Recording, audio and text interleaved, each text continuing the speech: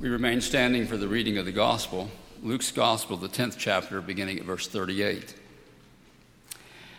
Now, as they went on their way, he entered a certain village where a woman named Martha welcomed him into her home. She had a sister named Mary who sat at the Lord's feet and listened to what he was saying. But Martha was distracted by her many tasks, so she came to him and asked, "Lord, do you not care that my sister has left me to do all the work by myself? Tell her then to help me." But the Lord answered her, "Martha, Martha, you're worried and distracted by many things. There's need of only one thing. Mary has chosen the better part, which will not be taken away from her." This is the word of the Lord. Please be seated.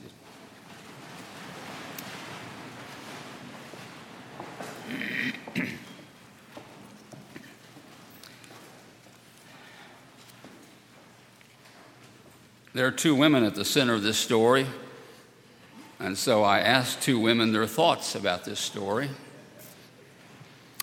One of them said, "Let me think about it," and apparently still thinking about it. The other blurted out, "Mary was lazy." Well, that surprised me. So the next day, I followed up and asked the same two people the same question. And if you figured out these might be related to me, you please don't get me in trouble. One was still thinking, and the other blurted out, "Mary needs to get off her lazy butt." You can tell theology today might not be very deep, but I wonder if she has a point. If I'm choosing a team to build a church, and I want to have a thriving Wednesday evening program like we do that starts with supper, I want Martha. If I want to have a wedding reception, I want Martha. If I want to clean up after some big thing here at church, I want Martha. In the ancient world, hospitality was highly valued, and there were strict roles for women. Oh, yes, strict roles for men, but not nearly so restraining. Earlier in this chapter, Jesus sends out folks and tells them to accept the hospitality that's set before them. And now Martha is trying to be hospitable to all 13 of these folks who've dropped in, and she's doing it without a microwave.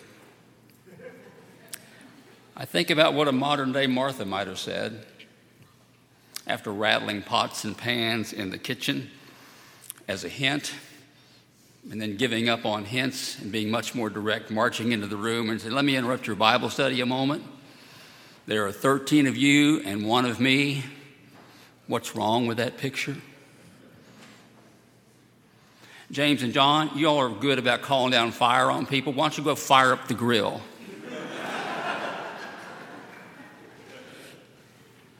And Jesus, you know Simon Peter's a concrete thinker. He doesn't get half of what you say. Send him out to the kitchen. I'll give him simple instructions, and I'll use really small words.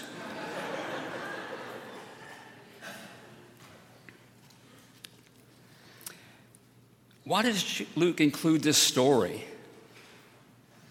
In this story that we embrace Mary as blessed, and Martha is not so. And down through the ages, there has been this split of the two. And today, Mary is a model for women in ministry. At one time, there was a movement called the Martha Movement, an English group opposing the emancipation of women. Stay in the kitchen. Luke writes of Jesus making a dangerous decision in the 9th chapter. He's going to go to Jerusalem, and there's the urgency of the task picks up. There's great change coming. There'll be the ushering in of a new era.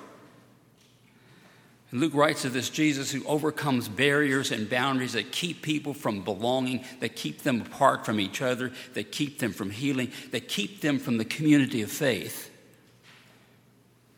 But Luke is also writing to a generation of believers a struggling generation where Christianity was mocked as the religion of women and slaves.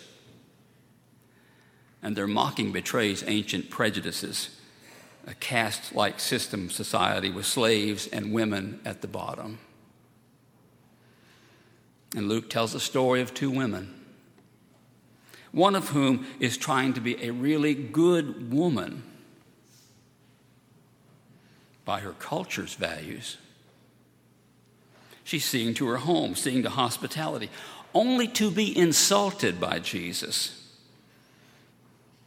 and told, well, you're just too distracted. Reading today, we miss the insult. We've heard a lot of sermons shaming Martha and her distractions and praising Mary for sitting at Jesus' feet. So many that we've missed the insult. I don't know about you, but I always want to be on Jesus' side. It's just safer there. And I wonder if I'm willing to come out and stand over here with Martha and be insulted by Jesus. We all have roles and identities and patterns of behavior that feel tried and true. Many of these gain the power of tradition. Many are pronounced sacred. And lots of religious voices tell us that God ordained them, though I sometimes think they're smoking something that's illegal. Through the ages, these sacred roles that are so limiting to others have been about the role of women. They've been about slavery.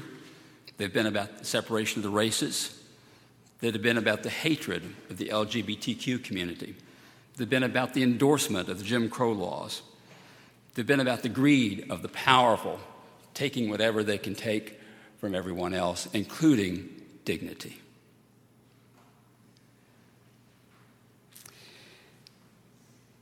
We're okay with Jesus challenging unless it's our privilege being challenged. But evil grows this way. Her name is Sarah Turisti. In 1988, she was 14 years old. 14. When she was introduced to the most prolific sex criminal in American sports history, Larry Nassar, at a gym in Michigan. Her parents took her there for gymnastics training. She may have been Nassar's first victim. While Nassar was the doctor, not nearly as much has been said about the coach, a man named John Geddert. Geddert's women's gymnastics team won Olympic gold in 2012. Turisti says this coach created an environment of fear, shoving her, berating her, mocking her body until she lost all sense of herself, making her easy prey for a predator named Larry Nassar. She said, and I'm quoting, "People don't understand how many broken girls it takes to produce an elite athlete.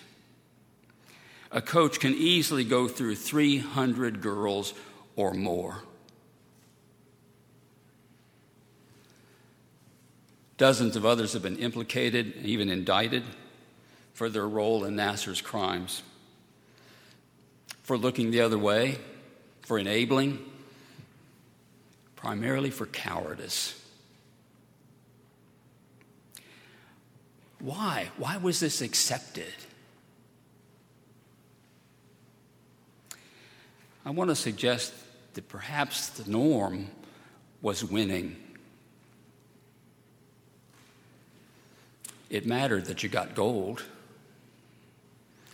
The mantra so often uttered by coaches is winning isn't everything, it's the only thing. Do we care about Olympic gold so much? Isn't that the definition of idolatry? The roar of the crowd reinforces the winning role and the immoral privileges of the few. Jesus does not ask Martha to be hostess of the year. Doesn't even ask her to be a good woman. He invites her to be a faithful follower.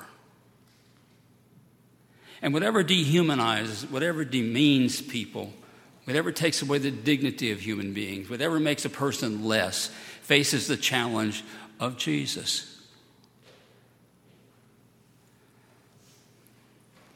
For decades and decades, the demeaning of LGBTQ people just went on and on. For decades now, we've accepted a certain level of homelessness as the norm, only finding urgent concern when the wealthy and the powerful come to town for the Derby. Our norms and roles and identities give us structure, but sometimes they restrict us. Here, Jesus shows us that God didn't create us to fill a role, that God made you and me for love. God made us to be loved by God and by each other. And God blesses our efforts to step out of life-limiting roles and express with our very lives that God loves the world. The status quo almost always means that someone has no status in the quo. Almost always means that we're in danger of embracing as normative that which has become demoralizing and dehumanizing and demeaning. And without noticing it, it just becomes normal. Whether it be physical violence or crude public discourse or racism by tweet. I read this week an interview with a Border Patrol agent, a 13-year veteran of the job, one who, when he signed on, did so out of a sense of idealism, wanting to do something good for his country. And then he was assigned to the detention center in McAllen, Texas, where hundreds of migrant children have been kept. He'd been there about a month when a team of court-appointed lawyers and doctors came, just at the end of June. And taking in the squalor and the stench of unwashed bodies, the poor health and the vacant eyes of hundreds of children, this team was just stunned. And then their anger rolled through that facility like a thunderstorm. And one lawyer emerged clutching her cell phone, yelling into the phone, "There's a crisis down here," her voice trembling with rage. And at that moment, the Border Patrol agent said something had shifted inside of him and he hadn't noticed. He didn't know why she was shouting. Because, as he said, no one on the other end of the line cares. If they did, this wouldn't be happening. He returned to his duties. And he says he felt sorry for the lawyer. He says, "I wanted to tell her that the rest of us have given up." He said it's like torture in the army. It starts out with just sleep deprivation, then the next guy comes in and sleep deprivation is normal. And so they ramp it up. Then the next guys ramp it up some more, and the next guys, until you have full-blown torture. And that becomes the new normal. Somewhere down the line, the people just accepted what was going on as normal. And that includes the people responsible for fixing the problems. When asked whether he simply stopped caring, he said, exactly. And to a point, that's kind of dangerous, he said. But once you do, you feel better.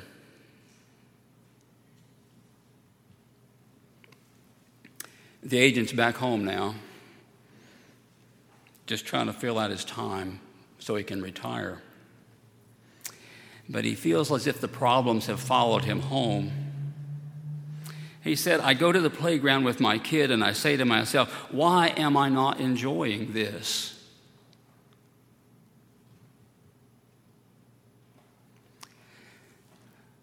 Whenever we dehumanize and degrade and demean, we are dehumanizing ourselves. Everyone involved. We make ourselves less. Jesus affirms Mary to be a bad woman. Her choice went against the culture that limited her and other women and just basically said, you just stay there. Stay there in your social cage. Martha wants to be a good woman, but Jesus says he wants faithful followers. And when culture defines good one way, and Jesus is talking about faithful followers another way, we have to choose. Mary's not just sitting at the feet of Jesus. She is jumping over barriers. She is announcing her freedom. And she's saying to the women in the early church, don't be shamed by those voices. Come join me and be free. And as I look at this story, I ask myself, as I enjoy my life of privilege, I wonder if I'm willing to be insulted by Jesus. Amen.